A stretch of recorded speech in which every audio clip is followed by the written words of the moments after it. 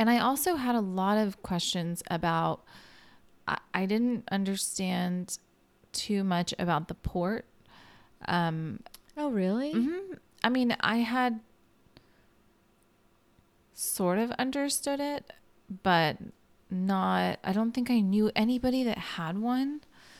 And I'm not sure, because I remember, this is so bizarre. A long time ago, I saw a woman who got a tattoo of what a port actually looks like.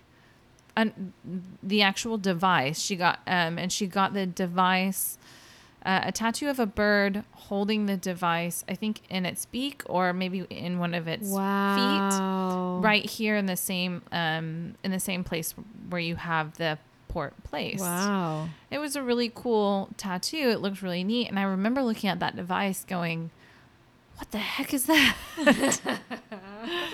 So I would say that was also, they did talk about getting a port, and that's where they would administer the drug. I think it was a little bit over my head at first to try and understand. And then they also were saying how you get the port and even the same day get your first treatment, or next day get your first treatment. I got mine the next day. Right. And I was like totally blown away by how quickly that was. I was like, you're going to put something inside of me and then you're going to use it right away. That seems really, really quick, but apparently that's very normal. If you want to see what a portacath looks like, the best thing to do is you want to find a nurse website, because nurses are the ones that are accessing and doing the maintenance for these portacaths. So it's called a portacath, and nurse.org, NURSE.org, has a portacath, and it's hyphenated. So it's port-a-cath. And they have a portacath 101, how to access a port. It's great. It's got pictures of where it is in your vasculature. It's got pictures of the actual device itself. Cool. The other thing to do is they should give you a card that comes with, and that card will have a website on it, the manufacturer's website. Right. It's a device card. It's a device card. You'll get it with your tissue expander. You'll get it with your Neulasta robot. You'll get it with your port. And those, it's probably a power port. I don't really know of very many places that use anything other than power port. That's good. And that's a kind of port. It's not necessarily, I think it is a branded, I think it is a branded port, actually. Mine was purple. Yeah, mine too. And the purpose of a power port is that it can take, you can get contrast through it. It can handle like a higher PSI, so a higher basically pressure inside the device itself. Anyway, go to the manufacturer's website. They will have information. They'll probably have patient information and healthcare information, and you can look through both and just decide which one, has the information level that you're looking for. But they'll have pictures. They'll look for videos. Look for videos of ports and people accessing ports. Like, it's available. That being said, when I was getting chemo, my friend and I had just been told I was going to get a tissue expander because I had just met with my plastic surgeon. And we looked up a video on the tissue expanders, and it scared me. So my experience with this tissue expander has not been scary, and it was not painful to access it or to inflate it the way that the video made it seem. So just, if something starts to scare you or intimidate you, just go, you don't need that. You don't need that, and it's not going to be that bad. Don't watch them access your port. Don't watch it. Don't watch it. That's just that's just me because I love doing it. Okay. I don't watch them when they do it to me. Right. That's what I mean. I look away. Also, you don't want to breathe on that area after they've sanitized it. They should be wearing a mask, and you should look away and not look down at it and kind of breathe on it, because our mouths are gross, and you don't want your mouth flora on your skin. Nope. Before they shove a needle in there and introduce all of that flora and trap it underneath of a dressing so that it can breed and migrate in there. No. Bad. All bad things. We should really go over. Does everybody... I don't know if everybody knows what it should look like when someone accesses their port. What do you mean? Like what it should... Oh, like what the nurse should be wearing. What the nurse should be doing. Right. So... It is good to know because, I mean, there are nurses that may or may not be as careful as they should. There is definitely a special quota or regimen that should be followed every time a port is accessed.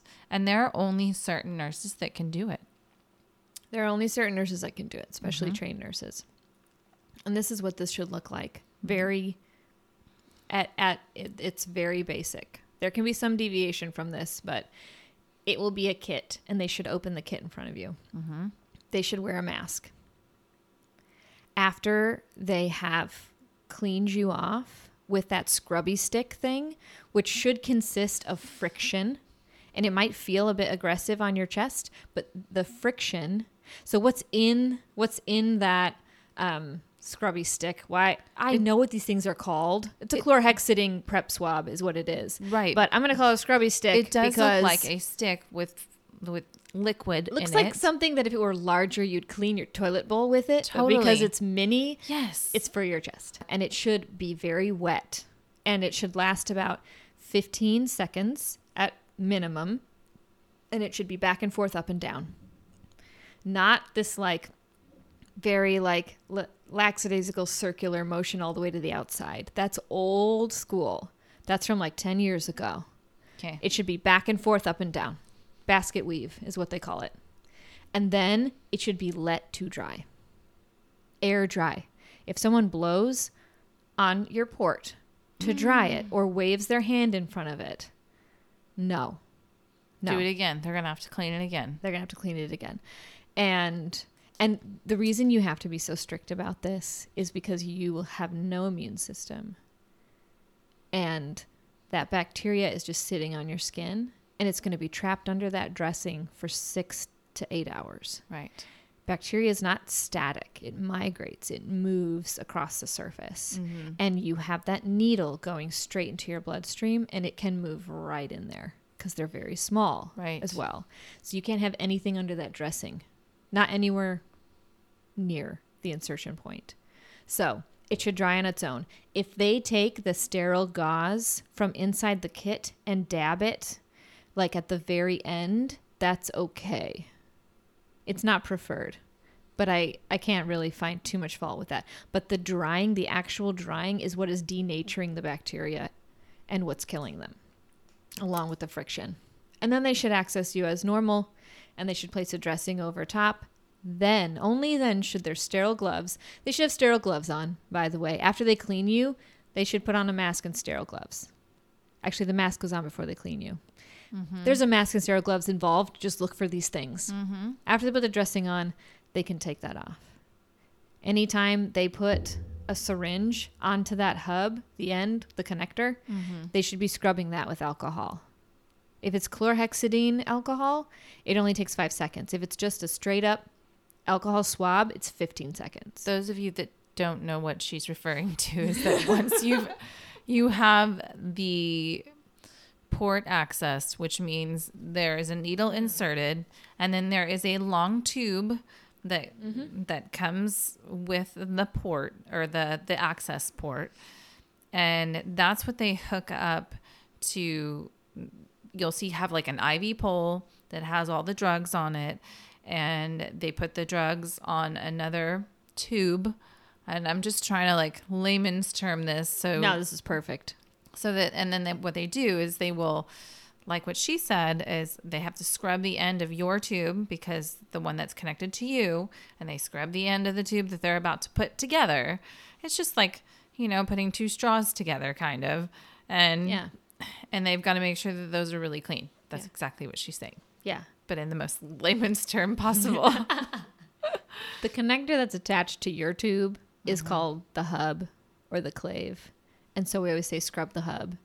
And you scrub it for 15 seconds. There's new swabs out there that are chlorhexidine impregnated instead of just straight up alcohol. Those only take 5 seconds with 5 seconds of drying time. And when they kind of bring out the new tubing, which they will with your medication, it's sterile inside of there. So they don't have to clean that part off necessarily. But if anything hits the ground or hits a device, I mean, it should be scrubbed. And hypervigilance in this area is well warranted because, again, any infection in a bloodstream, in a central bloodstream, is very difficult to manage, even for someone who is perfectly healthy. And in someone who's immunocompromised, it's almost impossible. And you can become septic and die. Right. So it's very important. Exactly. So what Jocelyn means about a central line is that is what your port is. I'm just saying. The worst. I'm just saying, because I can't imagine that there's people that I've had to talk to others that don't know what a central line is. And that just means, so the portacath that they've inserted the day or the day before your first chemo treatment is basically what it's called, a central line, and it goes directly into your main bloodstream. That's really what it is.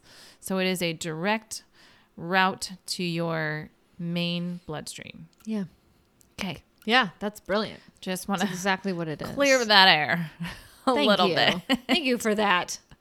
And there can be some variation, but honestly, and in the moment when you realize someone is not doing it correctly, or you suspect, because it may look different, and that's fine. And things change all the time. Right. Indications change all the time. They may have a fancy new swab that only takes 3 seconds. You don't know. I don't know. But have rehearsed what you are going to say, because you will be too scared in the moment to advocate for yourself. So the word I like to use a lot is actually, because it's not like wait or stop, or which you absolutely, if you have no problem with this, go for gold, like use whatever words you want. But if you're the kind of person who finds confrontation difficult and you also don't want to piss off this nurse who's about to stick you with a needle, I think that's wise. You can say, actually, and then say something clarifying like, actually, and you can turn it towards yourself. Actually, I really like it when it gets scrubbed really well, because it just makes me feel a little more secure. Would you mind doing that for me so that I can feel less anxious? That's okay to say. That's okay to say. That's a great way to say it too. Yeah. Because what you don't want to do is shut the other person down, especially if they are doing it correctly. Or you can just say, actually, sometimes when I come here, I feel like I get scrubbed a very long time, and then sometimes it doesn't seem like very long at all. Can you help me, because I'm not a nurse, understand the difference? Or the first time you get accessed by a new nurse, you can say, actually, it really helps me if you say out loud what you're about to do and why, because I get anxious about an infection. And I've just heard a lot of scary things about it. And it really helps my anxiety if you talk me through it, because that'll bring attention to it. And I mean, most of the nurses that are going to care for you are going to be great. Mm-hmm. And some nurses, just with people, are not going to be great. Right. And if you ever feel that hot, flushed panic feeling when a nurse is taking care of you for any reason, you can say, actually, I think I need a minute. Can I step away? Can I have a moment? And then you're going to go ask someone else for a different nurse. Yeah, that's a great way to go. If you just feel like you really can't confront that person. Right. And it's all about your comfort. Mm-hmm. It's like, we can all make room and have empathy for people who are not great at their jobs, or not having a great day, or just having a moment. Totally. But you're not responsible for the way that person feels. Mm-mm. You're only responsible for the way that you feel. And if you feel uncomfortable at any point, you have to find a provider that makes you comfortable. Right. So feel free advocating for yourself, or bring a friend with you every time and have a safe word that you use, and let the friend be the bad guy. Yeah. That's a great idea. Yeah.